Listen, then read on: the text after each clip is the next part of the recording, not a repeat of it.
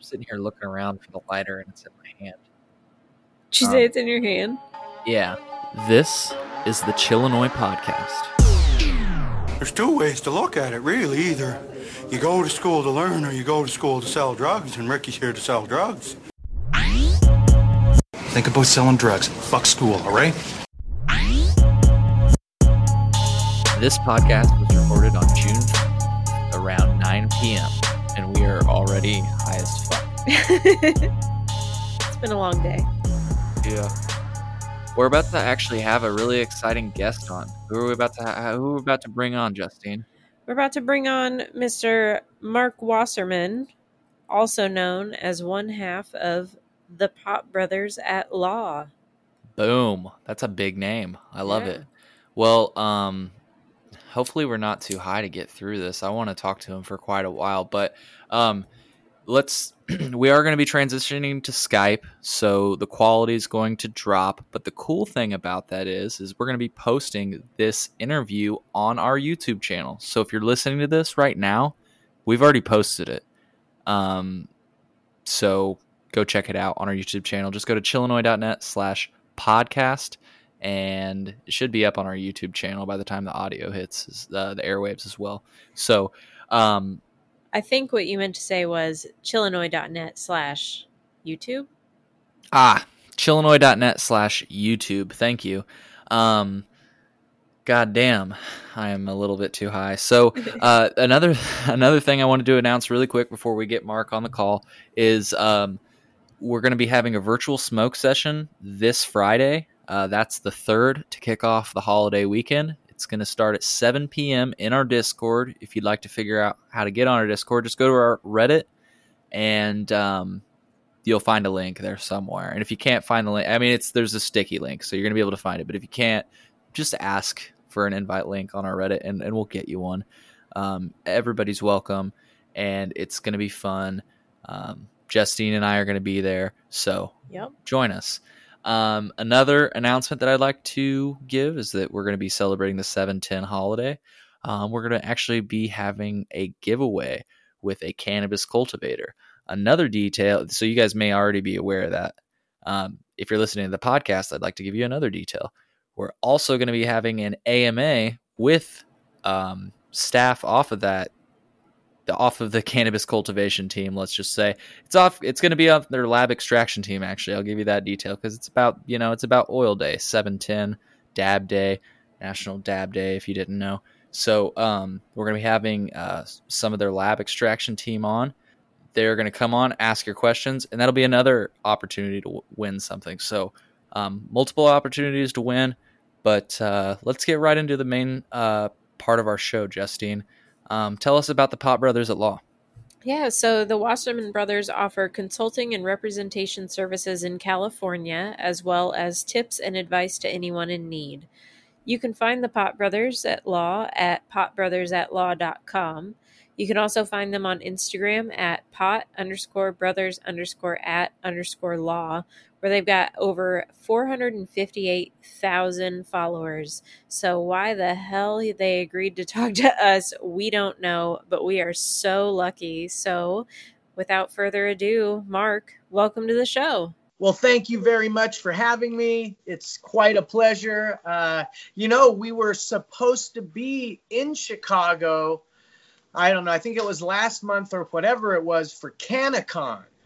Oh, nice. We actually, if you're familiar with CannaCon, we actually signed a 3-tour deal with them to go to Oklahoma, Boston, and Chicago, at the end of last year. And, it's all been pushed back and stuff. And I've never been to Chicago, although I have relatives in Chicago and from Chicago. And it's just a pleasure to be here. Yeah, well, looking forward to you coming into town. We'll show you what it's like when you come into town. The Illinois campus. Absolutely. So feel free to plug any other stuff you got going on. You said you were streaming on Twitch right now. Yeah. So okay, what we got going on? We got a lot going on. So we recently started on streaming on Twitch. We learned about it and just saw it as a better platform to go live, because when you go live on Facebook, Twitter, or Instagram, and those other, and even TikTok has live. Those platforms, for whatever reason, I don't understand it. Algorithms, shadow banning, whatever. It's, we have like you said, 458,000 followers on Instagram, and we had somebody do an analytical dealie on it, and we only have like 0.03% bots.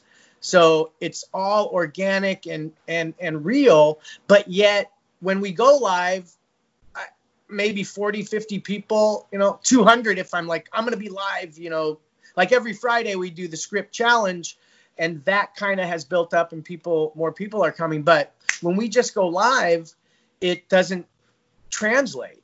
And Sure. So going on Twitch, we found, you get followers there, and we go on, they're notified, we're good. And so we make the switch to Twitch, is what we've been telling all of our social media followers to do, to catch our live shows. We're still utilizing those other platforms for the videos and things like that, and going live as well for different things.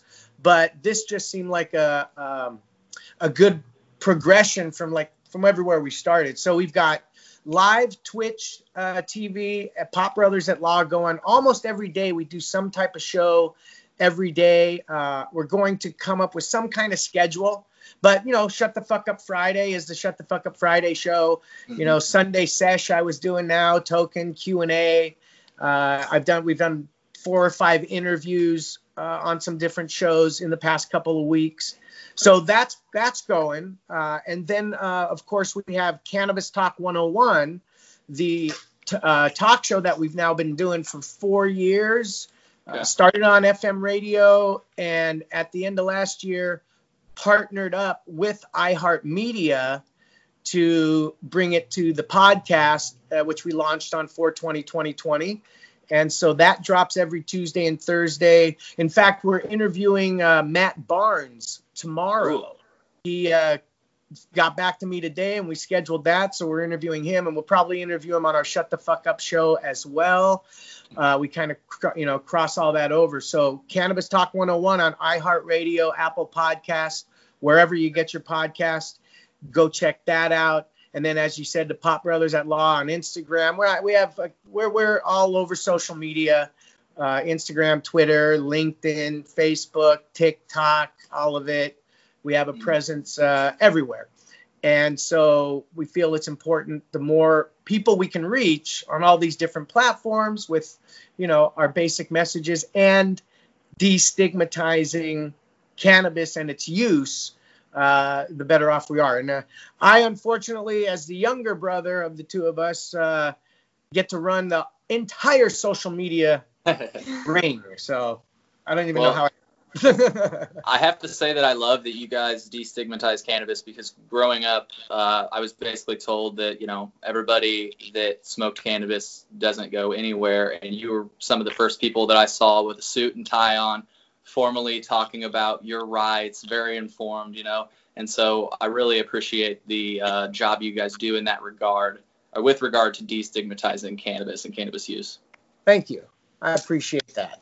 Yeah, and you're talking about CannaCon. You guys are the only attorneys that I've ever seen that go to all the cannabis festivals when we had those, of course. Now I'm seeing you on all the cannabis shows and podcasts. As you mentioned, you've got your Instagram script challenge live every Friday. You actually brought me onto that and nearly gave me a heart attack because you were like, we're not coming onto your show if you don't pass this. I was like, oh, shit, the pressure's on. And you did it. Hell yeah, I did. Yeah, so I'm looking forward to getting those Shut the Fuck Up sticks and blowing down those. So I'm really excited for that. You're streaming on Twitch. I know you, Mark, you're balls deep into a P90X workout routine.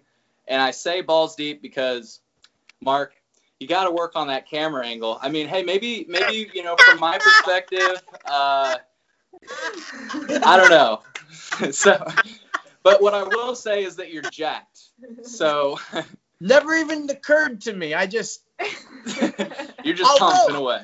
Although there have been some comments, I guess I've seen comments, but I was gonna say maybe some of your fans like that. So maybe just disregard my criticism. No, it's a good. you're not the first. I'm just messing with you, honestly. No, it's true. But the problem is where I do everything, it's going to take effort and time to reposition it, and I don't have that kind of effort. Hey man, I get it. You're doing the P90X routine for quarantine and all that. I get it. So, but anyway, you guys are some really busy motherfuckers. I think in the quarantine and coronavirus, it's really, I've seen you guys everywhere. So starting to make sense why you guys smoke so much cannabis. I got to get through the day. I mean, for me, it's how I live. I can't live I wouldn't live right without it. I mean, I have, and that's the great thing about cannabis. We go on vacation, my wife and kids, we go on vacation, and I can't bring it with, and if I'm going somewhere where I'm not going to be able to get it, I'm not like tweaking out. It's just nothing. It's like nothing happened. Yeah. Like, okay, I'm not going to have it for a week, and oh well. And that's life, it's you don't have withdrawals. You don't go through that shit. And it's so important for the people who don't understand that, that type of education and information that needs to get out there. Because people say, I get, how do you smoke so much? Oh my, and I mean, that's just who I am. For me, it works for me. And that's, well, I don't drink anymore. I'm very open about that. I've talked about my alcoholism, and this is it. This is this is a vodka bottle, Crystal Head, that I had made into a bong. Nice. The last bottle I drank out of about a year and 2 months ago. So congrats, man. And oddly enough, and I bring that up as we're talking about withdrawals and stuff. I didn't have withdrawals from alcohol, and my doctor was actually amazed because of how much I used to drink, and they were worried that I was going to go through some kind, but I didn't, and I don't know why. My body's the way it is. And so when somebody is using cannabis for the first time or deciding to, or you gotta, because the research hasn't been allowed, for all this time, you can't, it's not like, like a Tylenol, you on the bottle, it says, if you weigh this much, if this is take 2, you know what I mean? So for cannabis right now, and as it's always been, it's kind of self-exploratory. You got to figure it out for yourself. Yeah. What works for you, and that's one of the things that I like to convey about my use, because I don't want anybody out there, oh, well, I got to smoke as much as him, and it's like, I'm not trying to be cool. That's just me. And so when people ask me, how much do you smoke? I don't know, right? I don't keep track. Right. And when I get asked, how much do I smoke a day? And my answer is as much as I can. And when when you think about, I spent most of my morning in the house with my wife and kids. I'm not smoking in there. Now, I might be eating an edible or something also, or whatever, but I'm not, I'm out whenever, and when I'm working or I'm in court or whatever. But whenever I'm able to, like this, I'm sitting here doing my work in the garage where I can smoke, I'll smoke. If I'm at my office inside where I can't, or I'm just too busy, or I'm just, it's funny. I've been doing the live streams on Twitch, and I openly smoke, and people are smoking on the other side, and I'm answering questions, talking, and then I'm looking at comments. Someone goes, "Hey, Mark, your joint went out. Take a hit." And oh yeah, I will. So it's like that for me, and everybody's different. Everybody's different. Yeah, and that's something that you and I have in common, is that I actually quit drinking 5.5 years ago with the help of cannabis. So power to you. Yeah. So let's dig into your legal background. Tell us some kind of what kinds of law you started practicing. I mean, obviously we know that you do some criminal defense in the cannabis world, but tell us some more. Sure. So I became an attorney in 1996. That's when I was sworn in. And I went to law school to make money to finance plays and films I was writing. And that's, early on in my childhood, I started acting. I started going musical theater and workshops, and my parents kind of put me into that. Not put me into that. Saw that I didn't mind being the center of attention. And I did the things that people like me do when they're kids, and whatever. So that was really my passion. And as I got older and started writing and wanting to produce my own work, you got to make money to do that. Because I didn't want to go raise money and have somebody else have a say in what I wanted to do, and so I looked at my oldest brother, which there's three of us. Most people don't know that we do have an older brother who's a doctor. And that third brother must feel cheated out or something. Well, if you're watching CNN, MSNBC, and all the news outlets lately, you're seeing Dr. Michael Wasserman talk about all this COVID shit and how it affects elderly people, because he's a geriatrician, and he actually runs a bunch of elder care facilities in California. I think he's responsible for like 4,500 elderly people or something like that. So I take that back. Your brother wants a fucking break, probably. Yeah. Well, and in comparison to what's happening in all these other elderly homes, I think he's only had like 5 or 6 deaths out of 500, people that are under his care. But I was not going to go to school that long to become a doctor. It was the whole point of that. Was like, I hated school. I barely got through school. I was not a good student until I got to law school and was scared out of my mind, and finally studied and read for probably the first time in my life, because I felt, hey, my other brother, he's an attorney, and if he could do it, fuck, I could do it. Yeah. So that was and then when I came out in 1996, that's when Prop 215 in California was passed, giving cannabis patients their rights to grow, consume, possess, and all that stuff. So I really didn't know which direction I was going to go, because while I was waiting for bar results, I was looking for a job, but I couldn't get one because I wasn't an attorney yet, or they had a clerk position, and they didn't want to hire me as a clerk because when I became an attorney, they didn't need an attorney. Yeah. So they didn't so it was like a catch-22. I couldn't, whatever. So I was like, what the fuck am I going to do? And then when I studied for the bar, I studied from 6 a.m. to 6 p.m. every day at a Starbucks in Cerritos, where I was living with my parents. That's where I grew up, in Cerritos, California. And then from 6 p.m. to midnight, I would go across the street to the TGI Fridays and get drunk, and then wake up and do it all again, 6 a.m. That was my process. And so I went back to this Starbucks.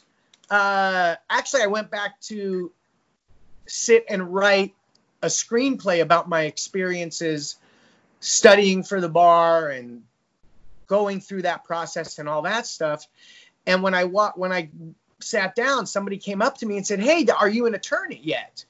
And because going to a coffee shop every day for 4 months, you're going to get to know a lot of people right? I mean, so that was kind of a cool experience. And I said, "Yeah, I just became an attorney 2 days ago." And the person said, "My cousin just got a DUI. Can you help?" And I said, "Yeah, have him call me." I don't know how. That's just what came out of my mouth, right? So I immediately called my big brother, who now he'd been an attorney for 10 years now. And I said, "Hey, I might get a client. What do I do? I don't know what I just did. It's a DUI case." And my brother didn't do criminal defense. And so he said, "Call Robert," who was a good friend of his who'd been doing criminal defense for like 25 years. So I called this guy, Robert, And I say, hey, I got a DUI case. What do I do? How much do I charge? It was the first thing I asked. How much do I charge? And he goes, well, I charge, this is 1996. I charge $750 to represent a client up through the pretrial stages. So what I'll do for you is you charge them $750. We'll split it, and I'll go to court with you. I'll show you the ropes. And I said, okay, cool. So, and I said, well, after talking to a couple other criminal defense attorneys, that were charging like $1,000, I asked him, I go, how come you're not, charging more?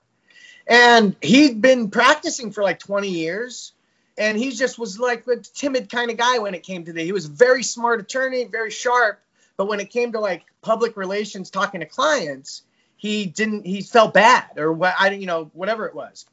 I said, oh, okay, okay. So I get the phone call from this person, and they said, didn't you just become an attorney like 3 days ago? I said, yes.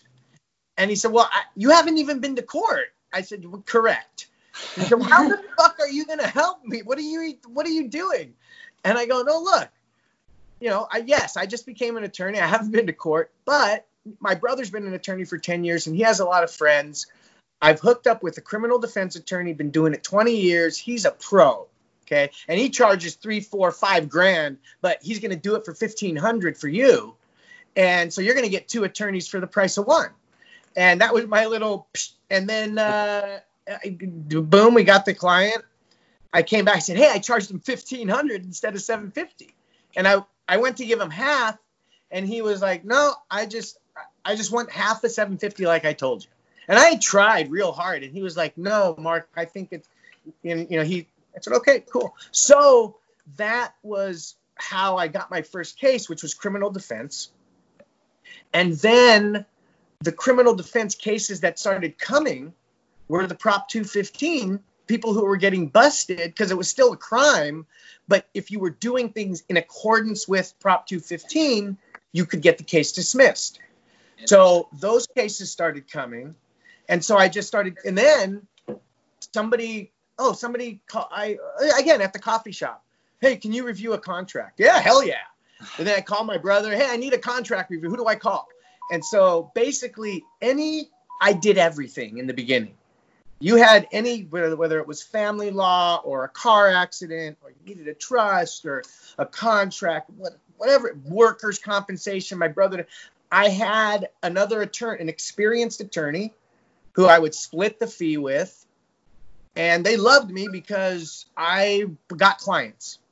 I got people. I was just part of the, my alcoholism had me at bars where I'm passing out cars, and it, doesn't take long to figure out when you're in bars who's hanging out there. Mm-hmm. People who need attorneys at some point, either they're going to get a DUI or they're in there because something happened and they're getting a divorce or something. It's just insane. And so I was such a barfly that covering LA and Orange County, my stacks of my cards were in bars everywhere. And the bartenders had them and were giving them out for me. So that's kind of how I built. And it was like, and I did everything because whatever it was, I had another attorney. So I'd say I did that for about 5 years. And then I didn't need help anymore. And I probably kept a couple of attorneys I really liked just because I liked them. And like they were making money. I was making people money. So, but then eventually I was like, I don't need any, I'm good by myself. I got my own practice, and I whittled it down to personal injury, family law, and criminal defense. And then, actually I did criminal defense and personal injury. I had a partner for a few years, God rest his soul. He passed away. And when he passed away, he did family law. And he left me with a fucking, God rest his soul, he left me with a mess of family law stuff that the only reason I kept doing it, even though I hated it, was the money. Yeah. you know, and I was probably one of the only family law attorneys who tried to talk their clients into not giving me so much money and settling, because it's just the dumbest fight over just. So I did that for quite some time. And then in 2015, when the Pop Brothers at Law, the joke of the name Pop Brothers at Law became an Instagram account, everything kind of changed. And so, you know, and that's a whole, I guess, whole other thing we can kind of get into when we talk about the progression of our social media stuff. But going back to why I really concentrated on the Prop 215 patients once I started doing that, well, obviously being a cannabis user and a Prop 215 card holder myself back then, it was very close to me and very frustrating that people who, now there were plenty of people who were misusing it, of course, and that's hey, I'm going to try to keep you in jail for as little time as possible. Yeah. Versus, you know, the guy who's growing 50 plants in his backyard for himself, that after that yield and he breaks it down to the rubs and the this and everything he needs, it's going to last him 6 months. You know, those are the fights that really needed to happen. And, you know, I was glad that I was able to do that. And then when the problem of the business of cannabis became so prevalent, because Prop 215 didn't have a business component to buy and sell, and, you know, you could be a caregiver, but you had to be a caregiver. Like, you couldn't, people were calling them caregivers because they were growing pot and giving it to people. Right. Most people don't know, actually, that the stores weren't there off the bat. Right. And people who they'd come in, you get busted with felonies, and they come into the office, go, well, yeah, but I have my caregiver's certificate. I say, oh, that's good. So you gave this person cannabis. That's one thing you did. Now, did you give them a bath? No? Oh. Did you get them their food? No. Did you take them to the grocery? No. Did you wipe their ass? What else did you do to give care? Because you're going to jail because this defense ain't got. And the problem was there were too many cannabis attorneys out there who just gave people horrible, bad advice and didn't know it. And people just thought, just like today, that's still happening today. At 1 sec, my wife is pulling out of the garage and just started. Oh, no worries. Love you, babe. Oh, shit. She hates the smell. I forgot the spray. Hey, what spray are you using? I'll just give you a chance to plug that. Of course, Spray 420. Nice. These guys, Spray 420, little side story. So we Pop Brothers at Law Instagram started in 2015, and I think these guys started in 2015 as well, and or somewhere that or thereabout. And they sent us some spray, and we started getting, people were sending us stuff, right? Yeah. And that still happens. They're like, oh, you know, can you post it and this? And we're like, for the most part, no. You know, we're attorneys. We're giving legal information. We're not selling shit. You know, we're not posting stuff. But when this spray came to us, and we're talking about smell and probable cause and keep your car smelling fresh, well, fuck, we're going to use this. And so we have a great relationship. They send us cases of it. And, you know, we just, over the years, we love it. We promote it. We use it. And we've kind of seen them grow as we've grown. And they're one of the sponsors of the Script Challenge. And, yeah, they just, you know, periodically every several months or whatever it is, we'll get cases of it. And, you know, we give it out. And it's good shit. It's very good stuff. Yeah, so I'll say again, tune in to the script challenge every Friday because, guys, you have a chance to win some of this stuff. If I can do it, you can do it because, yep, on Instagram Live. That's right. So, and we'll just say that handle real quick, and then we'll give you your next question. The handle for their Instagram Live is @pot_brothers_@_law. Yep. We gotta get those underscores. So people don't forget. We'll get to that. We'll get to that and my brother. Yeah, we'll get to that. So, Mark, you were born and raised in California. So how long did it take you in your life before you started consuming cannabis? Well, so when I was 13 or 14, I was snooping around my brother's room and I found a wooden box. I don't know if I was looking for money. I don't know what I was looking for, but I found some green leafy plant stuff. I don't know what it was. And a plastic tube. And as I was looking at it, my brother, wait, sorry about that. I just touched my phone. You're okay. And your video just shut off. That's all. Yeah, I know. Okay, wait. Am I back? Wait, what do I do? Video. Okay. Still a novice. There. No, you're okay. All right. It kept recording and everything, so it's all good. Okay. So my parents and my brother open the door and walk into the room. Oh, shit. Right when I'm looking at everything. What are you doing? You want to try that? You know, that's cannabis. I don't know, you know.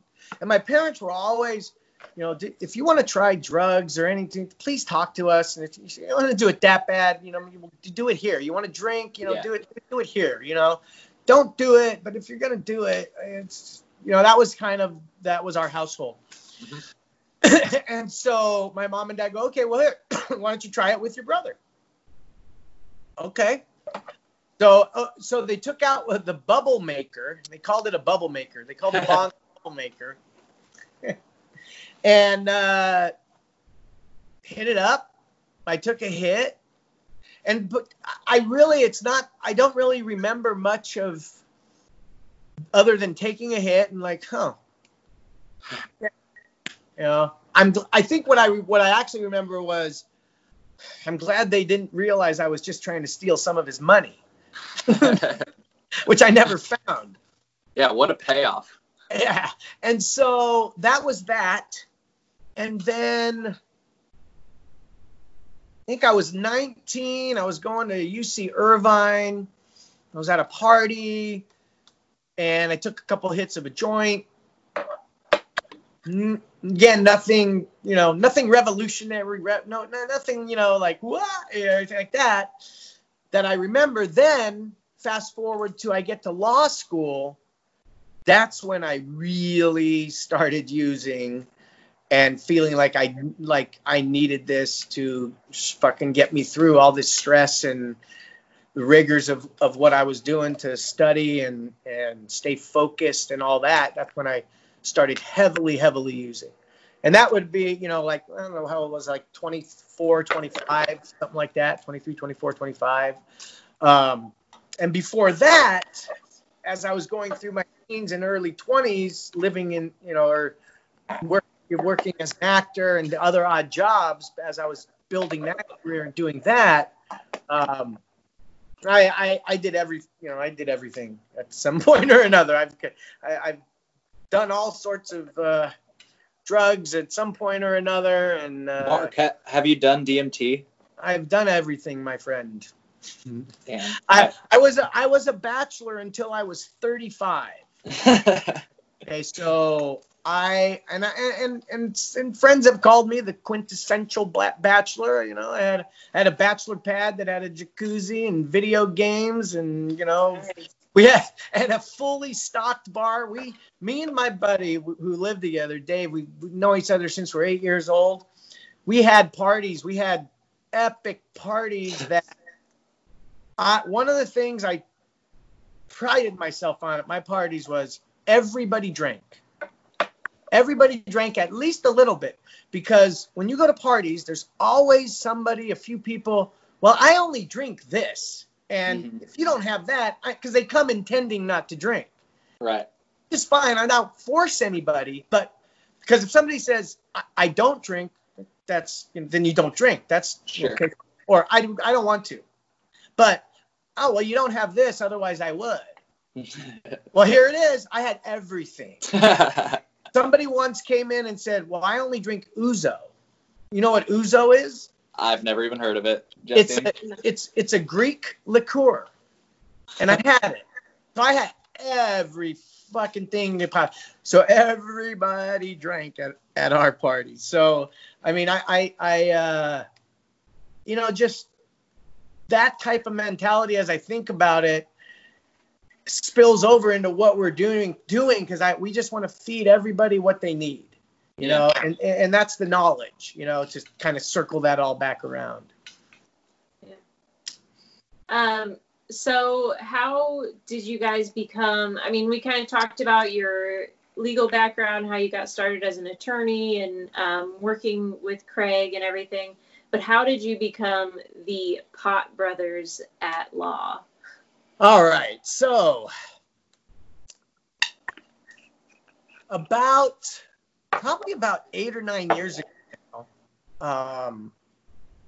me and my so to understand the dynamics of how me and my brother work together or don't work together, rather, or as I mentioned, I had a partner at one point. It was law offices of Wasserman and Mejia. And then he passed away, and law offices of Mark Wasserman. My brother was law offices of Craig Wasserman. My brother had a big office space. I had office within his office, so we're in the same big suite. He has his practice. I have mine. And he did general business counseling and corporate counseling and contracts and business licensing and permitting and workers' compensation, employee rights. And that's what he did. And I did everything that I had explained that I do. And he did personal injury also. So sometimes we took cases together we would work on. But that was it. We had our own separate offices. And we would always go out to the parking lot where we do our tip of the days now, but we would go out there and smoke. We were smoking, and we would just go out and talk and smoke, take our breaks. And so about 8-9 years ago, I had a lot of cannabis cases, a lot of the Prop 215 cases, and businesses were being made into cooperatives and collectives. All those things were happening. And we were just, we're brothers. We're attorneys at law. We talk about Pot Brothers. It's just kind of Pot Brothers at Law. It's kind of a joke. Yeah. I'm going to make cards that say Pot Brothers at Law.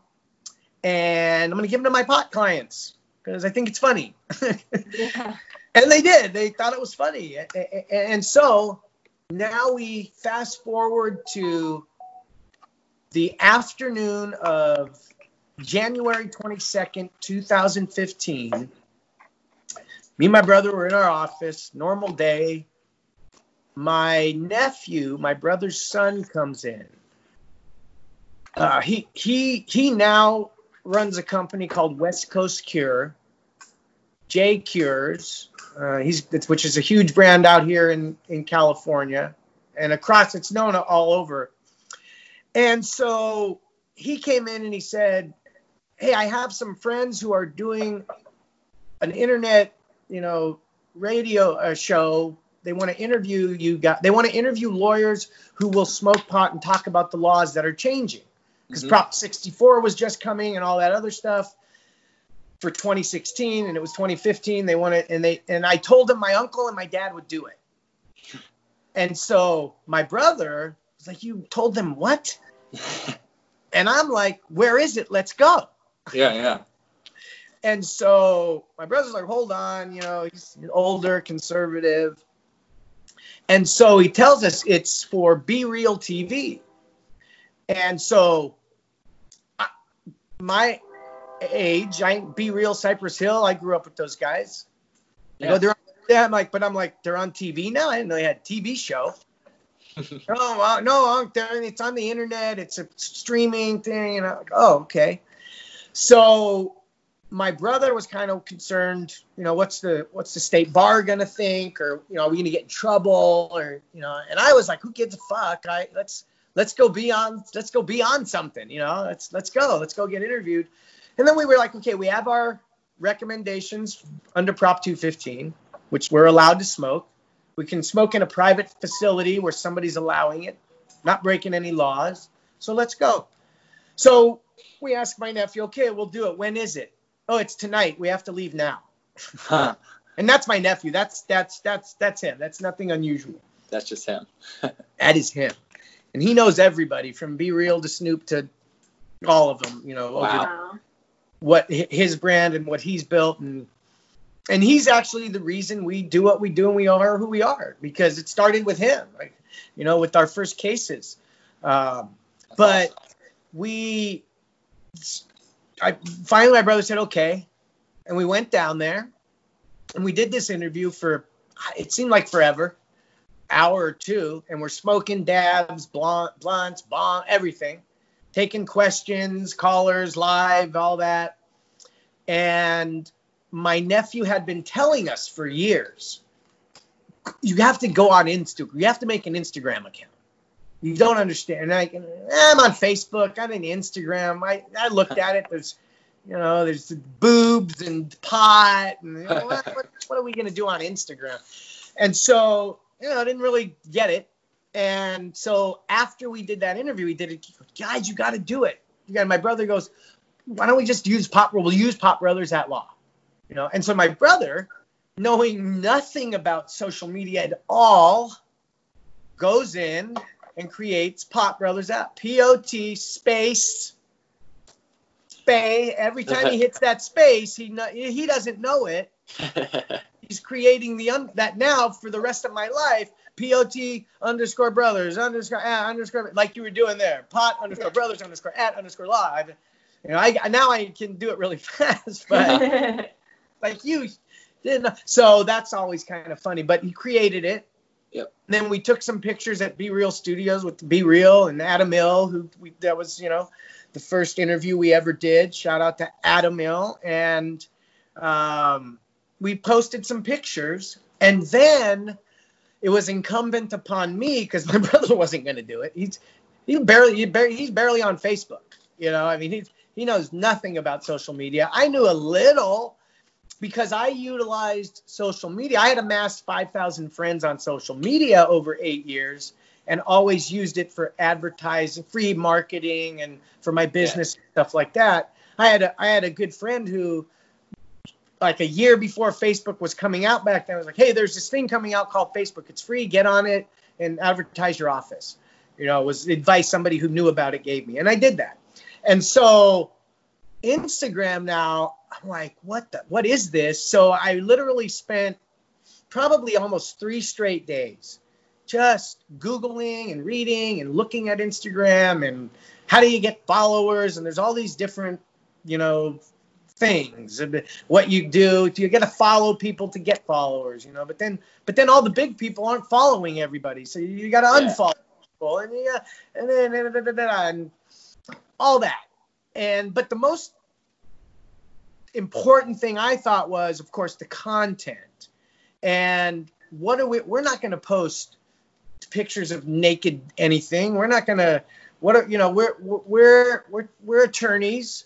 What can we do? And back then there were only 15 seconds for the videos. It wasn't, a minute or IGTV like you have now. It was 15 seconds.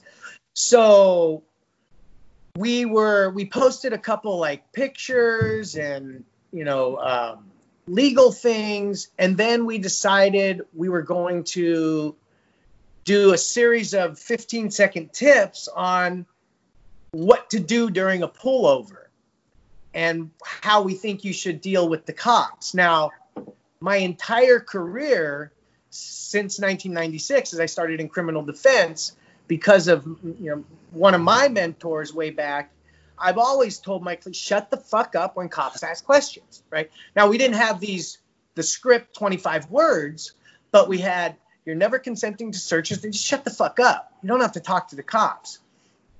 So we've always had that and told that to clients and friends and family, right? And so once we figured out we're going to give this kind of advice and go, okay, this is what we would do at a pullover. We're going to tell you what to do in a series of 15-second tips. And that first day, I'll never forget it. We're in the car and he's smoking a joint. Well, we were passing it back and forth first. And both my nieces, my brother's daughters, were watching. They're adults. And one of my nieces, Landon, she's our secretary, actually. And they were watching, and we were going back and forth saying shit. And then one of his daughters said, Dad, you just smoked. Let Uncle Mark talk. And we did. And now that's Dad. I mean, I have the camera background. It made sense, and so we started doing that. And he smoked, I talked.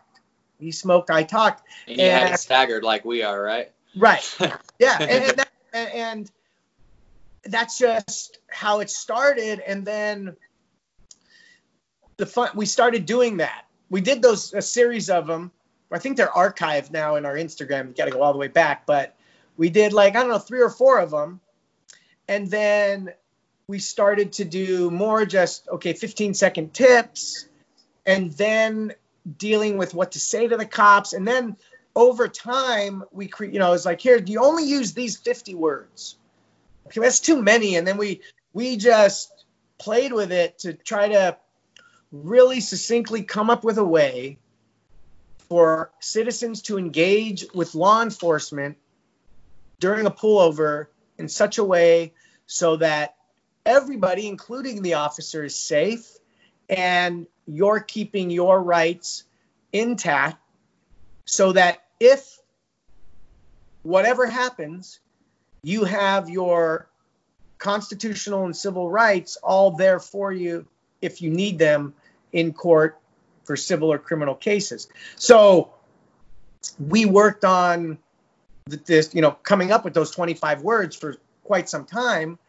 And during the process, doing other tips and feeding other information and really making sure that we're, hey, we smoke. We're breaking the stigma. Fuck you, you don't like it. Go to the attorney who has a free martini lunch if you don't like that. And then the other thing that started happening, because I go to court much more than my brother, I'm always in a suit, vest and tie. My brother in the beginning, hat, sunglasses, or nice coat, T-shirt. That's how he dresses to the office. And so people started commenting on that stuff.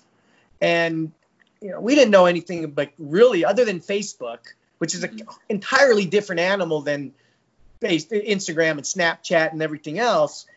And so it was like, wow, people care or they like it or whatever. So interestingly enough, my wife, who has always picked out all my clothes when we shop and when we go out once a month. Never let it stop. Well, I don't know. We'll see. This is what happened to my wife, though. So we go out once a month or so, and she would buy me a nice snazzy outfit and get me all decked out and dressed up. Then this started happening. And I was like, I need another vest and tie outfit because I'm going to this convention. I'm going to this expo. I'm going to this show. I'm doing another tip tomorrow and I need a different combination. So she became my stylist, more or less. And instead of to the point where she's almost sick of it, but it has gotten her work as some other people's stylists picking outfits out and stuff like that. But it was just kind of just getting to know this social media thing and realizing that there was a huge void on Instagram and social media for guys like us. Guys that we're willing to go out there and smoke, go on social media. Yeah, we use. Oh shit! Didn't you just go to court? Or aren't you going to like 6 and 7 in the morning? I'm getting ready to leave to go to court. I take a dab. I'm off for my day. Yeah, what's the problem? There is no problem. If it's a problem for somebody, that's your problem. If using cannabis is a problem and gets in somebody else's, like we say, if it's disrupting your life, stop it. Don't use it. Well, and here, I recently, so whenever I've been sick, my adult life, with bronchitis, whatever, I never stopped smoking. I smoke right through any time I've ever been sick. And I got sick in the beginning of March. I was never tested. I'm pretty goddamn sure I had it because I had never been so sick. And the day came, whatever it was, and it hurt like a motherfucker. Yeah. When I took that hit of my cannabis, I'm like, fuck, I'm fine. And I stopped. And I didn't smoke for I was sick for almost 4 weeks. And I didn't smoke, because it hurt. And I'm not going to do something that hurts me, like with the alcohol. I finally stopped that after it takes a long time to sometimes get it through your skull when you're doing things that hurt, as I took the bong skull. But yeah, that's I think I went off on a little tangent, but those are important things for people to digest and know. No, you kind of answered our next question, which was going to be, what do you guys do as the Pot Brothers at law? It sounds like you do criminal defense, cannabis compliance. Yes. So before we became the Pot Brothers at law, we were the Pot Brothers at law before we went public, I guess. Yeah. That we made our bones with my nephew because I had always done criminal defense, and when he was showing the penchant for the green thumb and he saw the benefits of it, and a child coming from a nasty divorce who the doctors wanted him on all sorts of other medication for what this and that, and he turned to cannabis, with the help of his dad, my brother, and really saw the medicinal value and had a green thumb. And so while California was changing its processing, you had to be a caregiver first and do all these things and do the caretaker route and not just give somebody cannabis. So my nephew was that. He became a real caretaker, which included helping people with cannabis. He got that license. He did that. Then it became a collective and then a cooperative, and always following the rules which were created in California. But those rules, as it still is today, it's still a crime first. Mm-hmm. Not legal anywhere in the country. And I can address that later. But more so back then, it were felonies. And if you did A to Z, how we told you, and let us set up the paperwork and do everything, and you did what we said, and there was no evidence of outside bullshit, and you get picked up, we're going to get those felonies dismissed. And so the first case we got to test that on was my nephew. And oddly enough, we weren't even going to do it because, it's like the doctor operating on a family member. It's too close to home. Uh-huh. And so we went out and found some attorneys. They were brothers.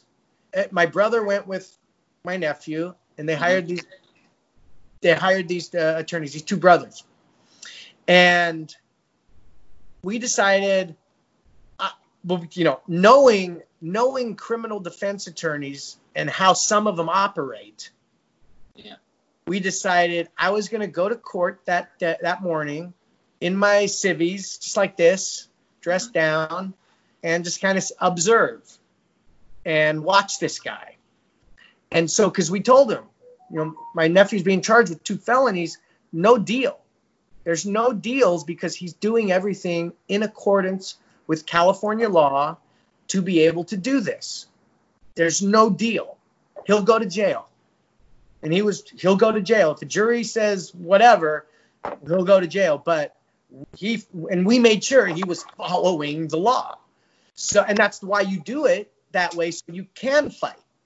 So we go to court, and there's like 3 felonies, and the defense attorney goes outside the hall to talk to the prosecutor, which is normal. This is where they go discuss things. I went outside the hall. I sat down on the bench, like right next to him. And the DA offered to drop 1 felony, take 2 felonies, and do 60 days in jail. Instead of, if you get convicted of all 3, it's 2, 3, 4, 5 years. And the guy goes, yeah, okay, I'll talk my client into that. Just like that. And he went back in to the courtroom. My nephew was in there. And he said some kind of bullshit to my nephew. And you should take this deal. It's really good. And my nephew, I ain't taking no fucking deals. I told you. What the fuck? Let's get out of here. And so they left. Later that afternoon, me, my nephew, and my brother went back to their office. I had a suit on. Now, walked back in. The guy's face almost fucking fell off. Yeah. I go, yeah, we'll take the money back for the retainer, and we're just going to fucking do it. Which we did. And in that case, so that case stemmed from a grow that he had in his house, a lawful grow, legal grow that he had in his house that he was growing for patients. He had everything he needed. And somebody tried to rob him and break into his house. A neighbor called the cop, heard what was going on, called the cops. The cops came. My nephew came outside his house, locked the door, and the cops came. And he described them and said, da-da-da-da, and they were uninterested in that and more interested in what's inside. What's inside? And, of course, he's shutting the fuck up. Yeah. The cops got their body cams on. And these cops, some of these cops, man, the body cams that they forget are on when they're walking around the corners and talking to each other and saying things like, we got to find a way to get in that house. We got to get in there. Well, there was a robbery, we got to get in there. And then after they patted him down, they got his keys. Are these your keys? He said, yeah, those are my keys. You don't have consent to go in my house. And they took the keys and they went right in the house. And they took the 24 plants. It was like the biggest bust ever. It made the newspaper in that city like it was some big drug, huge, so fucking ridiculous. and felonies follow. And so complete illegal search. Right. We file our motion. We have the audio where the cop they're saying we got to find a way to get in the house. Now, in the police report, they're saying he consented to a search. They're saying that when they asked him whose keys these were, that he said, those are mine. And you can go in. Mark, does anybody in your family consent to searches? No, of course not. Which is so we know my nephew is not lying. I mean, as a criminal defense attorney, I've represented people over the years, 24 years, and they're like, you're not telling me the truth. And when I get the police report and I hear everything, I'm gonna substantiate that thought that I'm having. I get pretty good. You could tell. But right, I knew there's no way he consented. I can't wait to hear this audio. And so we get everything. And at the moment where they're indicating he consents to the search after this question, the audio, which is clear on both other sides, goes, supposedly right where he says, I consent, right? And then you have the officers, we got to find a way to get in the house. So we file our motion. We're there the day of the hearing. A new DA prosecutor comes. It's always switching. And they don't know what the fuck's going on half the time. And we're like, you want to go on this, huh? Because we're going to cross-examine the cop And he's a liar. Because look, here's the police report. Here, listen, here's the audio. Go, listen to it. And so she listened to it with the cop, came back and said, the officer's not going to testify. Oh, good. So then we get up there, we make our deal, ding, there's no opposition, boom, case dismissed. Because he was doing everything right, we can get everything back. Now we fast forward a couple years later, and now my nephew's got a great delivery going, a great cooperative corporation. He's delivering in Newport Beach, California, and he gets pulled over because, and we still yell at him for this, he was on his cell phone because the Bluetooth didn't work and he couldn't wait. And he was on his cell phone. That's why he got pulled over. And one of the things we're sticklers about is preventative. Sure. Do things to minimize the probability that you'll get pulled over. Don't be on the phone. Right. You know? Don't let your tags expire. You know, don't drive around with a cracked window and your light's not working. Whatever, all those things. Oh, I'd be remiss if I don't remind everybody the big one that people are getting pulled over across the country is the light that illuminates your rear license plate being out. Check it, people. I can't even, they look for that vehicle code violation and then they want to get in your car. Yeah. So they're looking for that reason. So they pull him over and the cop comes up to the window. It smells in here. And he gives our card to the officer. And if you haven't seen our card, let's see if I can get where's the, there you go. So that has the script right on the back and on big red letters. I do not consent to a search. I do not consent to a search. In big red letters. I do not consent to a search. Gave that, you see it on the video, gave her the card. And because he's my brother's son, my nephew, he did say, and we don't, we recommend don't go off the script, just stick to it. But he said, when she said it smells, he said, well, smell's not probable cause in California, which he was right because he knows. But nonetheless, she gets him out of the car, walks him around, and now we're on the dash cam that's pointed right in front at the car. Walk him to the curb. We don't see him. We hear her talking, and asking again, I'm going to search your car, okay?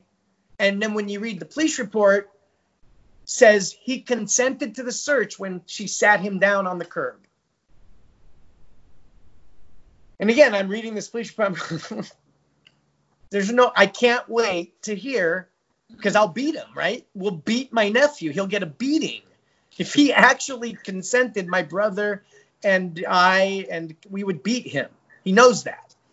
So again, I'm so anxious to hear it. And so we get it. And I'll be goddamn. Different police departments, different cities, different everything.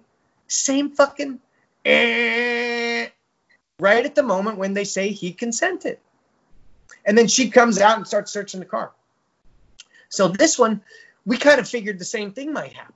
We're going to get all ready. We're going to go. And they're going to listen to it. And they're not going to have the cop testify lying.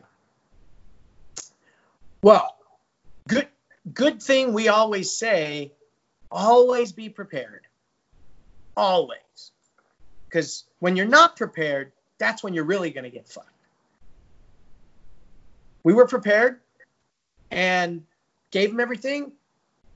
And we, in the morning, and they reviewed everything, told us just before lunch, we're not going to oppose it. And me and my brother went to lunch separately from my nephew and his friends. And we didn't tell him that the DA said that. And we were discussing with us, like, it seems like we just didn't trust it. We didn't trust it for whatever reason. And we had no real reason to. It was like, that's what we were expecting. But why tell us just before lunch when we have to come back? You know, we could have done the hearing already, but you spent all morning reviewing everything. And then why didn't we just go on the record right now? I don't know. So then sure enough, we get back to lunch. Yeah, we're going to go forward. The cop's going to testify. Really? Did you hear it or not hear it? I'm just curious. Oh, yeah, yeah. Okay. I was going through the whole stop, and I get to the card, pass it through the window, and then I hand the officer the card, and I said, can you please read this card to now?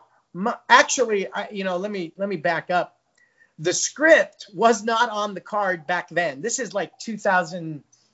All the script and stuff wasn't on the card. It was, I do not consent. And then this is what the officer read to the judge that's on the card.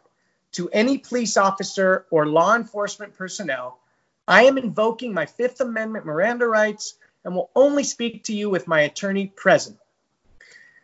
And so she read that, and I said, okay, so my client didn't consent, gave you a card that said he wasn't consenting. Now, according to your police report, you watch the video here, you walk him around, you sit him on the curb. Now, we're out of view of the video, but this is where in your police report you indicate he consented. Is that correct? Yes. Okay, let's listen to the audio. What happened to the audio? I don't know. Technical, it does that. I go, oh, so it did that just where he said he was going to consent. After he told you once he didn't consent, he gave you a card that says you don't consent. He actually testified before the cop to the judge that my dad's an attorney, my uncle's an attorney. I would be disowned if I ever consented to a search. We don't talk to cops. So I'm very curious. You're one hell of an officer, because what did you say to, in like minutes, make my work I've done for, 22 years on my nephew that suddenly made him consent? What did you say? Tell me, walk me through it. Right. This was the response. You did the timeline that, you're confusing me. And I said, and so here's why family doesn't represent family. When I said, well, isn't that because you're a liar? Which, as an attorney, you don't do that. You don't call a witness a liar. You let the judge, the jury, you let them figure that out which already happened. It had already been figured out, but I was so fucking pissed. And the judge, scolded me for saying that. And, I was, and different judge, different result. I could have pissed off the judge so much. Fortunately, when it was all over, the judge found there was no consent. He wouldn't say the cop lied, but he found there was no consent. So then that left room for us to do our motion to get everything back. And there's a nice video that we have posted up a bunch of times of going to the police department. And to their credit, they kept everything in the jar. It was all, they didn't fuck with that evidence at all. That's we got it all back. And that's really how we really, like I said, made our bones our first couple of cases and my nephew was, if we lost those motions, he's going to go to jail. Yeah. And he was ready to, and it's guys like him and so many others in this industry around the country that are shut out of the industry because of the new regulations and such, and they're not able to get in, So that's how was our first case. And then, moving back to Pop Brothers at Law and what we do, not only the criminal defense, but now with regulations, compliance, all that, licensing, permitting, we do everything from criminal defense to licensing and permitting. And there are clients of ours who have state licenses who still get arrested. and they have to deal with it and deal with the process. I saw you just posted the other day that like licensed, I don't know the exact terminology since I'm not from California, so jump in here, but licensed transporters, if you will, don't go a certain route because basically Homeland Security was seizing. Am I correct on that? That is correct. That is correct. One of our clients got hit at a fucking some kind of checkpoint, federal checkpoint, whatever.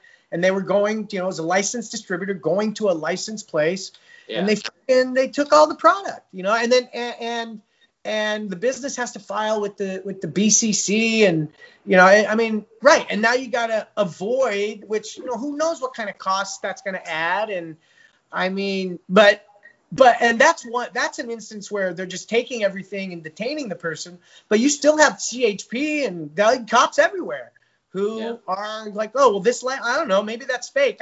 You can deal with the judge. And so it's ridiculous. When you talked about them, you're getting all the evidence back from your nephew's mishap, if you will. I wonder if, like, in the process of dealing with him, if they realized who they were dealing with, and that's why they, like, took so much care to package it all up. They probably even wrote on it, Wasserman Bros, like, you know what I mean? Like, anyways. We do get messages from people all over that, hey, I used the script, and when I got to, I'm not discussing my day, the cop said, oh, you follow the Pop Brothers at law. Just get out of here. Wow. We've had some. Really quick before my next question, I just wanted to plug the fact that so I'm a huge fan of Run the Jewels, and I saw Killer Mike's speech recently. Where there's a lot of things going on with law enforcement, obviously right now. There's a lot of criticism, and so you guys were actually one of the people that he mentioned with regard to who you should follow to learn your rights. Another person they listed, I believe it's Mr. Checkpoint or Mr. Yes, Mr. Checkpoint, very good friend of ours. Yeah. So just wanted to give both of you guys a shout on that, and you need to follow their accounts because there's a lot of good information that you guys can all learn. And it's, while you guys are from California, this stuff, the script is applicable everywhere. I mean, more or less, right? Because it's based on Supreme Court precedent. That brings us to our next question. Tell us about the script and how you developed each line. All right, so the script. And I just want to say, Justine, pay attention because Mark, you can give us a quiz. I want you to be the cop. You give us the script. I want you to give Justine the script challenge and see if she wins. We'll do at the end of the show. We'll do the script challenge for sure. Cool. All right, so real quick, you mentioned the Killer Mike. That particular day, we were at our office and our parents called us up because they were watching CNN and said, you guys just got shouted out by this guy who, do you know? So that's how we actually found out. And I messaged Killer Mike. He messaged right back. We swapped information, and we talked about doing stuff together to help people and further the change. So yeah, and shout out to Mr. Checkpoint, a good friend of ours as well, that we do a lot of good things, and he's doing great work too. So and we actually now we've added one of his taglines to our mantra, which, before I get into the script, just the basic mantra is stick to the script, shut the fuck up, never consent to searches, always film the police. And that's Mr. Checkpoint's deal. Always film the police. So, all right, so the script is the only 25 words you ever use when dealing with law enforcement. At a pullover, they come to your house. I mean, if you're a victim, of course, we're not talking about that, but otherwise engaging with law enforcement. And 80 to 90% of traffic stops turn into drug arrests and other things. So me and my brother, as I mentioned earlier, creating a way to engage with law enforcement peacefully, so you're protecting your constitutional and civil rights. And what I now get out of the way in the beginning is what the script isn't for. because people who are hearing this for the first time a lot of reactions are, well, that's not going to work for me. You know, I'm black, I'm a minority. If I say that, I'll get beat up, I'll get killed, it's not going to work, this and that and the other thing. Which, you know, one of the things that we understand is we'll never really understand shit. You know, we're older Jewish white men, you know, but we understand the law, your rights, and how to fight things in court and what's needed in court to fight things that happen as a result of traffic stops. So what the script is not for, it's not to ensure that you don't get pulled over. You might get profiled and pulled over for no reason, and they'll lie and make something up. The script isn't to ensure that you don't get off with just a warning, or you don't get a speeding ticket or any kind of ticket. It's not to ensure that you don't get detained. It's not to ensure that you don't get arrested and taken into custody.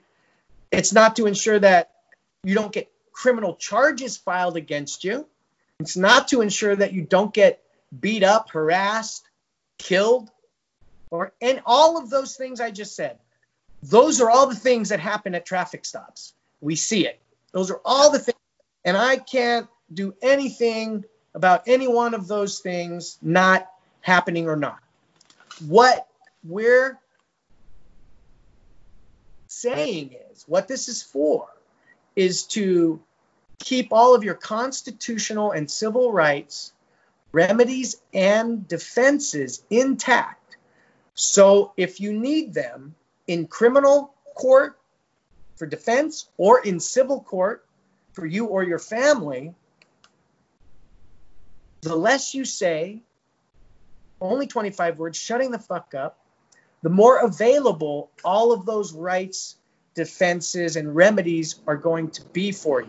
Because when you start talking, you start potentially removing things and giving the officers excuses to use and all of that stuff. So that's what the script is for, to ensure that when you go to court afterwards, whether civil or criminal, you have all your rights, remedies, and defenses available for your attorney to use and utilize and argue and create arguments and be creative, you know, whatever.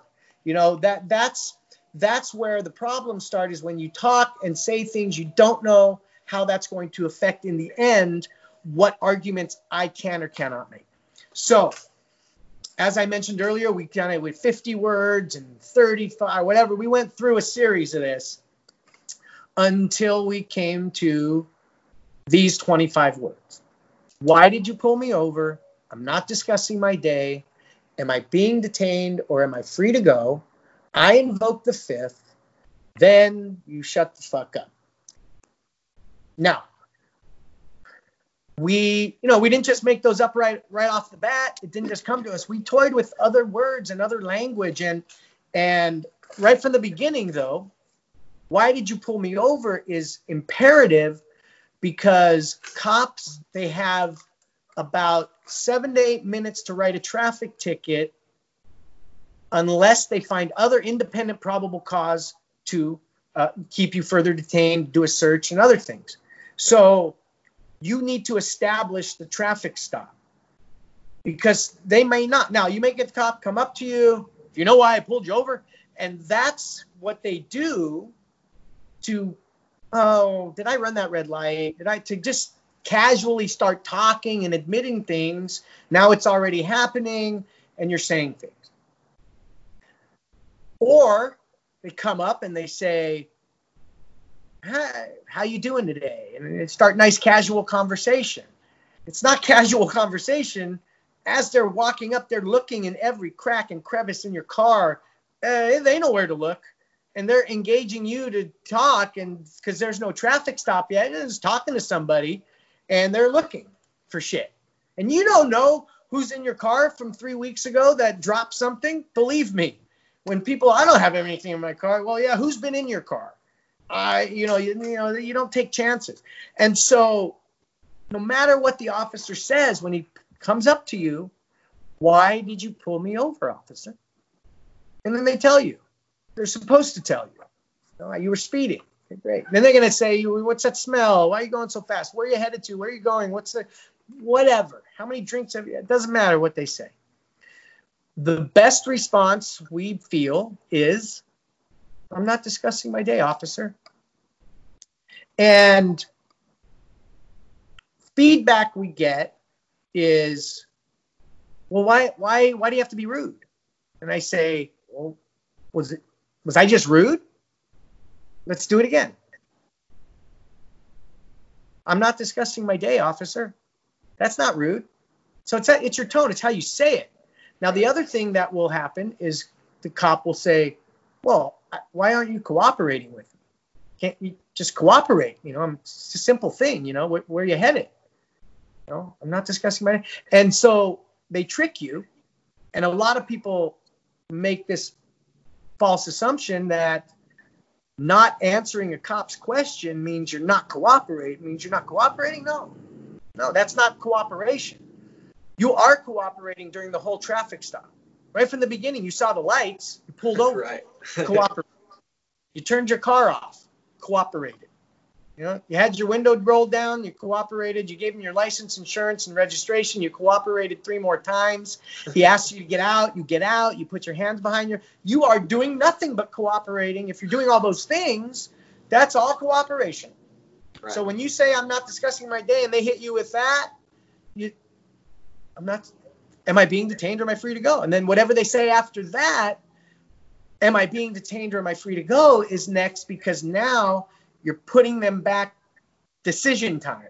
Right. Make a decision, officer, because really, do I look wasted? Did you pull me over for going all nuts? And, my light was out. My rear thing was out on my thing. That's why you pulled me over. In your head, that's the thoughts going on, and making sure they know your rights. It's going to have one of 2 different effects. One, like I mentioned, you follow the or they might not even say that. Just, this guy knows his rights. Not doing anything wrong. I don't see anything that's poking out at me. Get out of here. I'll get the next 10 people who are going to let me go all up in their car, and maybe I'll find the fucking joint that was left there, 2 weeks ago, and bust them, for open container, and so that's one way. Then you get the cops who just they fucking hate that your rights, and they are not going to, you're fucked in their mind. Oh, one of these, huh? Okay, well, and the worst that can, in terms of reacting to a cop like that, one of the things we coined, there's only room for one ego at a traffic stop. Let it be the cop. That's it. So, that I'm always reminded of all these viral videos where the cops are breaking windows and ripping people out and all of that. And most of the time, it started with somebody who wasn't going to back down from their rights. Which, I don't have a problem with that. But be careful what you say. Sure. Because you might be saying stuff, but also... Well, Mark, be careful what you do, too. They say anything you say or do. So just be respectful. Absolutely right. And just... that's what they want you to do that. Right. They want you to do that. So when it's all over and you're fucked up, they're able to say, I was afraid for my life. I had to do this because this, and this. And that's what our whole theory and the whole 25 words and checking the ego to take that crutch away from the cops who say that. Now, unfortunately, we have 2 very extreme examples right now of, George Floyd and Rashard, and it's... And Breonna Taylor. That's in a whole other category. Yeah, that's a whole other, of itself, because that's just that there's I don't even know what that is, in terms of in terms of how we can apply the script and its theory, because if you look at the Mr. Floyd situation, he didn't get pulled over, but why did you arrest? Why are you doing this? Why are you arresting me? He didn't resist. He didn't do anything. And now those cops are going to jail, in my opinion. I hope I'm not wrong. But they're going to jail because there's no way they can say, I was afraid for my life. They can't. They can't say it. The earth should explode if those guys don't go to jail. Because I won't get it. But it's clear that they can't say that. They cannot use that they can't use that crutch. And so what George Floyd did, kept all his rights, remedies, and defenses intact for his family. Because after those guys go to jail, that family is going to bring that lawsuit. They're going to be able to utilize everything. I hate the other situation because it's already happened. I don't know if you've heard it or not. The fucking defense attorney he was afraid. He was, afraid for his life, and he had to defend himself. The guy got the taser, and they're saying it. They're able to say it. Now, the fucked up thing for me to wrap my head around is we'll never know what was in Rashard's mind, but I can't blame him or anybody in that situation, any black person in that situation. Those fucking cops talked to him for 46 minutes and all of that, and then start to take him down. Why wouldn't he be thinking, fuck, these guys are going to kill me? Just like they killed George Floyd. I better get out of here. I'm trying to save my life. Not only that, but what is just up with lethal force in America? You see in other countries. I know America is a different breed, and people do have weapons sometimes, but it's, what's up with shooting them 5-6 times? You know what I mean? Like, I am a firearm owner, and I feel pretty confident that if I felt I had to use my firearm, I could do it in a non-lethal way. And, there's so many other things. There's so many other ways to solve a problem than to just bang, bang, bang, Well, you could have shot him. These people don't have any training, I think is the biggest thing. Well, they do. They have 6 whole weeks or? I don't. It's all got to change. It's all, it's the culture. It's, these guys, these cops are trained to, there was a great article that just came out. I Was a Bastard Cop. I think it was in the New York Post or the New York Times or Washington Post. And it was a former cop who's retired and just talking about that culture and that trend, going out and making and arresting somebody under obscure laws, learning and looking up obscure laws. Like, oh, you took that. What was it? Oh, it was taking a empty soda can out of a container from a city dump place was theft, because you're stealing from the city because the city was going to recycle that and get money. And he actually arrested people and took people to jail for it. And so this article was great. And he really opened up. I think we're reaching out to him, try to see if we can interview him. But, it's that culture. It's these cops being trained to not protect and serve, but save your ass first and make sure, you might have to kill somebody. And here's all the videos of how cops get killed. Well, that's one of the things he wrote about. They don't even I don't mean to speak for all cops, but the cops that I've talked to, because I want to bring it back to Illinois here, because, we do have a focus on the cannabis market in Illinois. I spoke to a few law enforcement agents in Illinois, which, to some of our listeners sounds like a scary thing to do, but I've got a pretty good reputation with some law enforcement agents, so I wanted to open up and ask them questions. And basically, Mark, if you didn't know, there's an odor-proof provision in the Illinois cannabis law. So from what you said, that definitely differs from California law. And I want to be clear, I know you can't give us legal advice in Illinois or anything, since you're an attorney in California, but I just want to have a discussion about this. And I think your script is applicable in a lot of these situations. I just wanted to tell you, though, about how wacky this is. So basically, to transport cannabis in Illinois, the language of the law reads, it must be in a sealed, child-proof, and odor-proof container. Okay, so fun fact for our listeners. Go ahead. Is that for personal use or businesses or both? Everybody. Okay. Everybody. And actually, I'll bring up something, a little bit of a, I guess, exception to that here in a little bit. But fun fact for our listeners, the law that was originally proposed read that cannabis must be transported in a sealed, child-proof, odor-proof, and get this, Mark, tamper-evident container. And NORML and other groups lobbied really hard to get rid of this, and they did strike it. But just to be clear, they went for tamper-evident because they wanted to make cannabis a one-way product. In other words, if I went over to your house, Mark, and we sparked up, I'd have to keep it there, give it to you, or we'd have to smoke it all. Which we could do.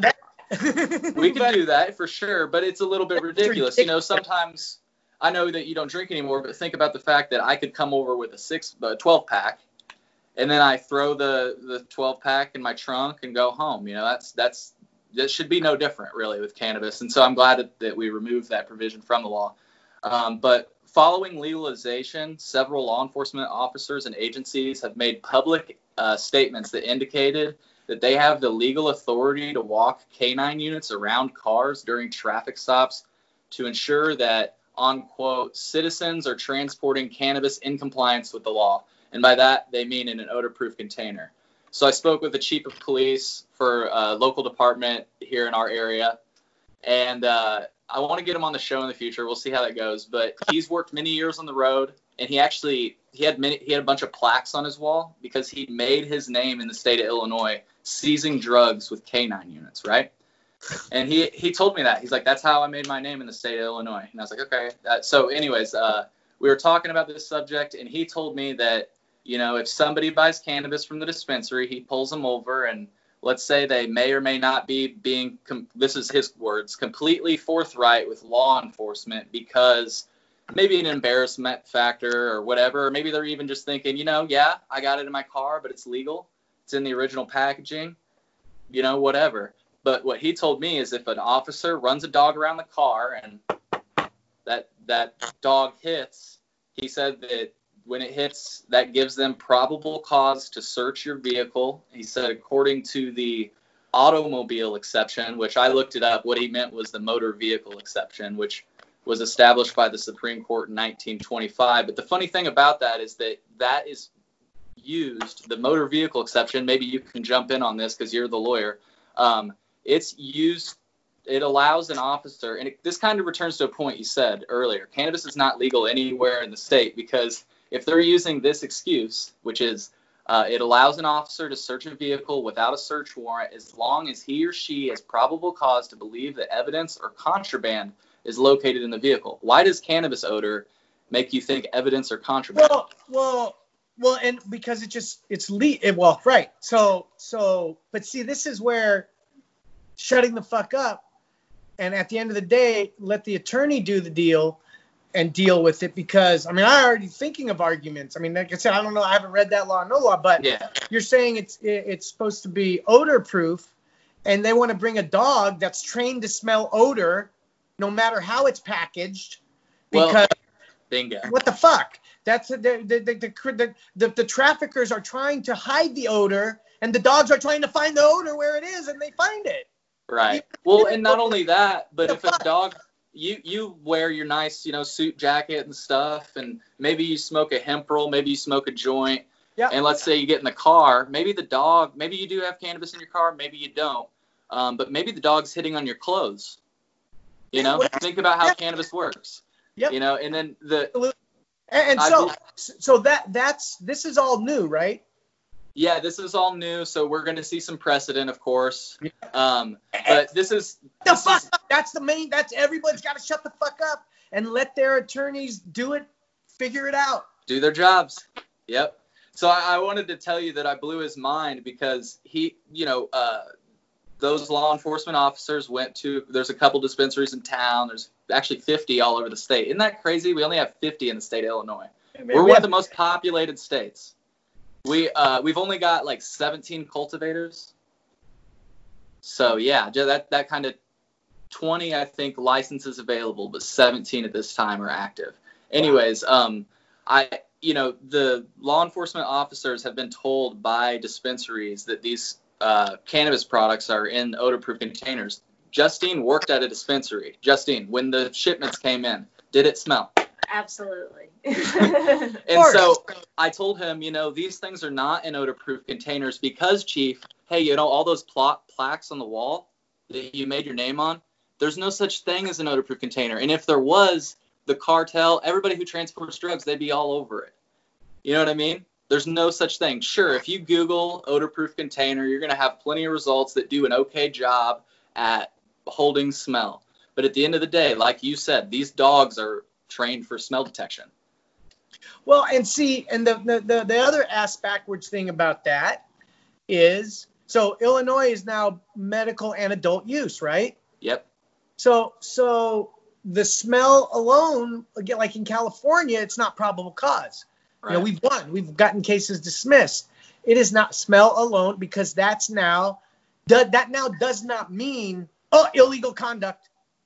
Before you smelled it, well, it was illegal all the way around. It's let's go, probable cause. But now someone could have like a little nug like that, and it could stink up a whole fucking block.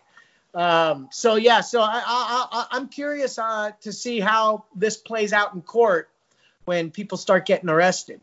Yeah, me too. And just one thing that I wanted to close off before we move to our next topic, which is pretty fun topics before we close out the show.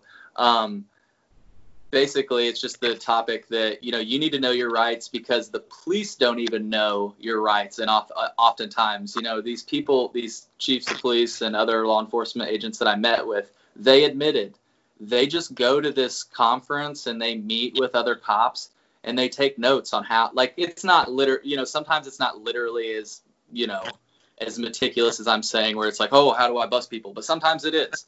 And for cannabis particularly, they got into a room with all the chiefs of police, state's attorneys, and some legal professionals, and they basically gave them some guidance. And it's interesting because it's going to be interesting to see how it plays out, like you say. So yeah, absolutely. All right, so we want to know, what is your favorite consumption method? Because we are like all joints all day, every day, but what do you prefer? No, it's kind of in line with my answer of how much I smoke. It's like whatever I can. Whatever's in front of you. Whatever I got. So, I mean, doing these live stuff in my garage, I've got everything. I've got my pipe. I've got, where's the camera? I got, my joints. You've seen my rig. Yes. I have a bong. Ooh, right? nice. So, I mean, everything. And if somebody, well, I guess I was going to say, if somebody passed me a blunt, I would hit it, but we're not passing things anymore. So, yeah. I guess there's no blunts around. I don't keep blunts around. But because I don't like the traditional, the fucking, what are those? The tobacco that's rolled in tobacco and shit. Yeah. I do like a good hemp leaf wrapped into a blunt. I'll have that. Yeah. And when I'm inside with my family, I got to go with the edibles. Yeah. All right. So tell us about the craziest case that you've ever had to work, like whether it was dirty cops, dirty clients, just what one really sticks out. Fuck, I'll tell you one right now that's going on that has me pissed off. Okay. So, but the end of last year, we got a call from a nice lady. The area where she's at, the court that she's at, is about 2.5 hours, 3 hours from where I'm at. And she's an Uber driver who got a infraction ticket for having an open container of cannabis. And the open container was, I had one. I do, wait. Was a roach about that big. Okay. Now, she had, one of the things she does is she gives homeless people rides for free. So she had picked up a homeless person who stunk of everything and dropped him off at a laundromat. She pulls out a laundromat. There's a cop in front of her, slows down, and then goes behind her. Pulls her over. Like that. And she said, "Why did you pull me over?" And he said, "Because I smelled marijuana." And wanted to get her out of the car and search. And she said no. And she started recording. And she asked for a supervisor. Supervisor came. She recorded everything. She did not consent to a search. They said it smells, and they're going to search for the smell, which they did. And then they find this open container, or the roach that was dropped by the homeless guy who was in her car. So that is an infraction ticket for like $450, but like here in California, it's a point against your driving record. So for an Uber driver, you can't have that. No. So, you know, she called our office for advice. But I do got to say, the reason she found us or knew of us was because her mother listens to Michael Rappaport on his podcast and heard us, like, I guess it was like 2 years ago or a year and a half, 2 years ago already when we did his podcast. I just thought that was interesting. And then she told me what happened. And she said, I was thinking maybe I need an attorney, but I don't think I can afford you guys. And, you know, who hires an attorney for an infraction ticket to begin with, you know, traffic tickets and stuff like that. So I said, look, you know, we'll help you out. We'll do this pro bono because this is just wrong, and we'll help you out. So what I thought was going to be maybe 1 or 2 drives up, nice drives up, a couple hours to go to this court, since the beginning of last year has turned into like 3-4 of them, I think, you know, with the pandemic and everything pushed back. And we actually had the hearing 2 weeks ago, my motion to dismiss everything based on an illegal search. So smell in California is not probable cause. Smell alone is not probable cause in California. So, sorry, wait, I dropped my lighter. It's all good. I can't wait for that precedent to be made here. I feel sorry for the son of a bitch that has to go through all that trouble. Yeah, it's awful. It's awful, and it's so stupid. It's ass backwards. They have to see that. It's a lawful substance. Why are we talking about the smell of it? Like, you know, there's other things that stink that we buy, like onions. Are you gonna fucking? Did you email me the statute, whatever it is, the law? Yeah, for sure, absolutely. Email. Okay. We'll do, and I'll email you some articles of the law enforcement agents. One of my favorites is it's this headline from a town I was actually born near. It's like Effingham chief of police studying up on the new law, and he's got the law in front of him, and in the quotes he actually got a few of the things about the law wrong. He said that it must, you know, have traceable on it, and I told you we'd wrap around to that component of the law. A lot of law enforcement have also been saying that for people in Illinois. They're saying that the law says you must have it in a traceable container. I actually even played an audio clip of a law enforcement agent saying that to me reading the law to him because I had it right in front of me.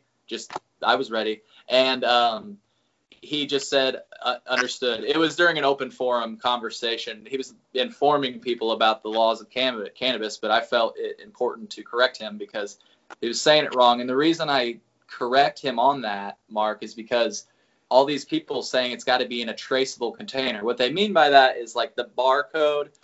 You've got cannabis containers. There's a little barcode that's from seed to sale. It's for tracking purposes.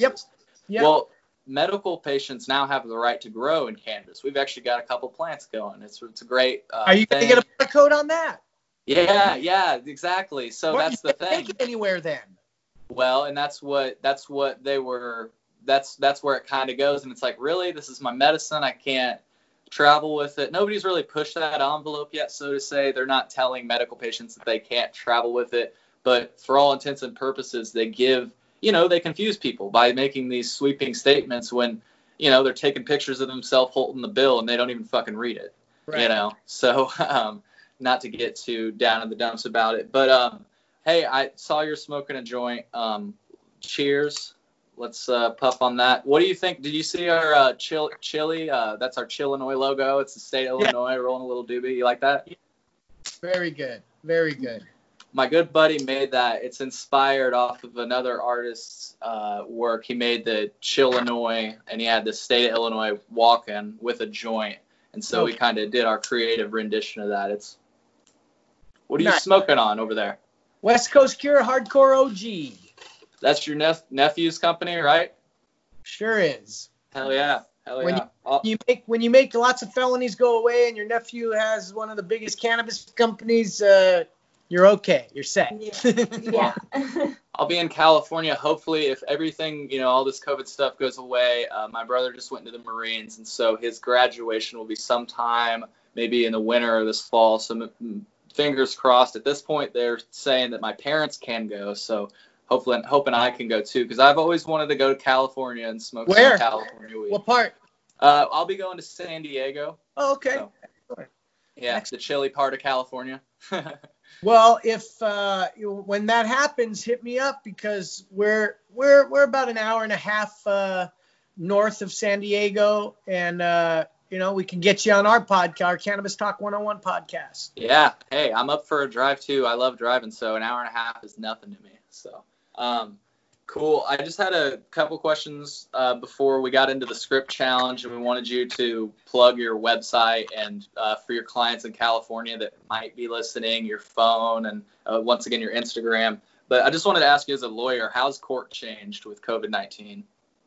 Oh, it's a nightmare. I mean, is it remote now? Yeah, well, it's either depending on the type of case, like major, like felony cases, their courtrooms have been, open on a limited basis. Lots of cases have been pushed back. I've had to do court 3-4 times, video remote. I went to court once. I was told the case was going to go, and when I got there, they said, no, we closed again. So it's just managing the cases, because they're giving us new dates. So, I might have an arraignment this day, but now it's in 2 months, and I've probably got 50 cases or so that are just being pushed and pushed and pushed. Right. So court's virtual. It's probably the first time you've actually been able to consume on the job, like actually while you're representing. Well, I mean, I don't expose it. No, I'm just joking. I'm just fucking around. It'd be cool though. It'd be like liberating, Whatever. I'm not in the courtroom. I thought about it, but didn't pull that trigger. Yeah, sure. You got jurors that you're trying to impress. So yes. On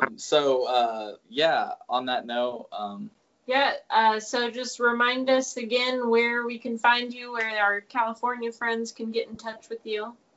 Absolutely. So our website is popbrothersatlaw.com, and our toll-free number 855-WASLAW. And as you mentioned, we are California attorneys. We handle all of California. We do have a pretty wide-reaching network of attorneys across the nation and actually the world, for that matter. We can potentially refer people to attorneys that we've tried to vet out in different areas across the United States. And like I mentioned, we interviewed a nice criminal defense attorney, Ahmed Yaqub, from the United Kingdom this morning. So we have a pretty far reach. So if you need anything, we might be able to help you. Feel free to give us a call. Our Instagram account, pot_brothers_at_law on Instagram. We have our Twitter account is at WASLaw, and then we're on TikTok, the WAS 420, and Facebook, Pot Brothers at Law, YouTube, Pot Brothers at Law, and now Twitch, where we're doing live shows every day. What is that? Twitch.tv, Pot Brothers. Yeah. That's what it is. And so we're all over the place. So, and you can check out all of our merchandise. We have our masks and shirts. Or, a popular item, I'm surprised, is our bedspread with the script on it. People like to wrap themselves in the script. P-Ball merch, PBAL merch.com. And you can get some good STFU gear there to make sure you're always knowing your rights. Yeah, and shutting the fuck up, right? Absolutely. Well, and so just to reiterate, you guys, while Mark and Craig can't directly represent you, they might be able to indirectly help you. They might be able to refer. Sorry, that's horrible wordplay. Yeah. Feel free to use it. They'll refer you to a lawyer that's cannabis friendly, and they'll get you situated. So, Mark, thank you for joining us on the Chillinois podcast. I think we're going to be on another Illinois podcast later this week, the Canna Show, which is interesting. So I'll see you there. We'll see you over there. Thanks for having us. You guys have a safe and great day. And remember, shut the fuck up when cops ask questions. Yeah. Justine, pull over. Come on, pull over. All right. All right, so what's going on today? Kind of smells like weed in your car. Why did you pull me over? You're going a little fast. Again, it's smelling like weed in your car. What's going on? Where are you heading? I'm not discussing my day, officer. Oh, okay. You're not gonna work with me? What's the deal? Am I being detained or am I free to go? Yeah, actually you are. You're being detained. I invoke my Fifth Amendment. And what do you do next? You shut the fuck up. Hell yeah. So it looks like you paid attention, and somehow I guess it was because if you guys watched the video, we were smoking weed the whole time. So like I say, check out the video. And we're still smoking some weed. We still got some joints blazing. So we keep them on deck. That's right. So that was an awesome segment, and I spent more time than I thought we would with him. So probably thank our you. Longest podcast ever. Yeah, so if you're still listening right now, God bless you. And Mark, it was a pleasure. I'm glad that he could come on, and he's a really cool guy. Very interesting. Yeah, he's been through life. I liked his response when I asked him if he had ever tried DMT. He just reiterated, dude, I've done everything. I bet he has. Yes. So again, there's going to be more details on our 710 giveaway later this week. I hope that you guys found value in this podcast, and we're actually going to be having some really exciting stuff coming out. And if you haven't noticed, we've had some exciting stuff already come out. Yeah. Let's just go over the lineup. Justine, who did we have on last time? We had on Jack from the High Chick Society. She was so much fun. Yeah, and that's another one that's available on our YouTube channel already, actually. And I honestly, that whole podcast is that was the Skype call, the whole podcast. So definitely check that out, because you gotta see her bright blue hair. You're gonna she's got awesome hair, and she's also just like extremely animated. It really adds to the podcast. Before that, we had the Illinois Hemp Growers Association on, if I can speak. Shout out Rachel to my Berry. queen, Rachel Berry. Yeah, and we've actually got an old friend returning, old friend of the podcast actually. He came out when we were just starting, and his name is Mike Malcolm, and he's got a few things that he'd like to talk about in the industry. If you haven't heard, I'm not going to spoil too much, but I want to plug his website just in case you do want to know what he's maybe going to talk about. So it's weedtravelfood.com, and that'll give you a strong indication as to what we are going to be discussing on the show. I'm very excited for that one, Justine. I think we're going to go live for that one on our Instagram. So, I hope so. yeah, check that out. And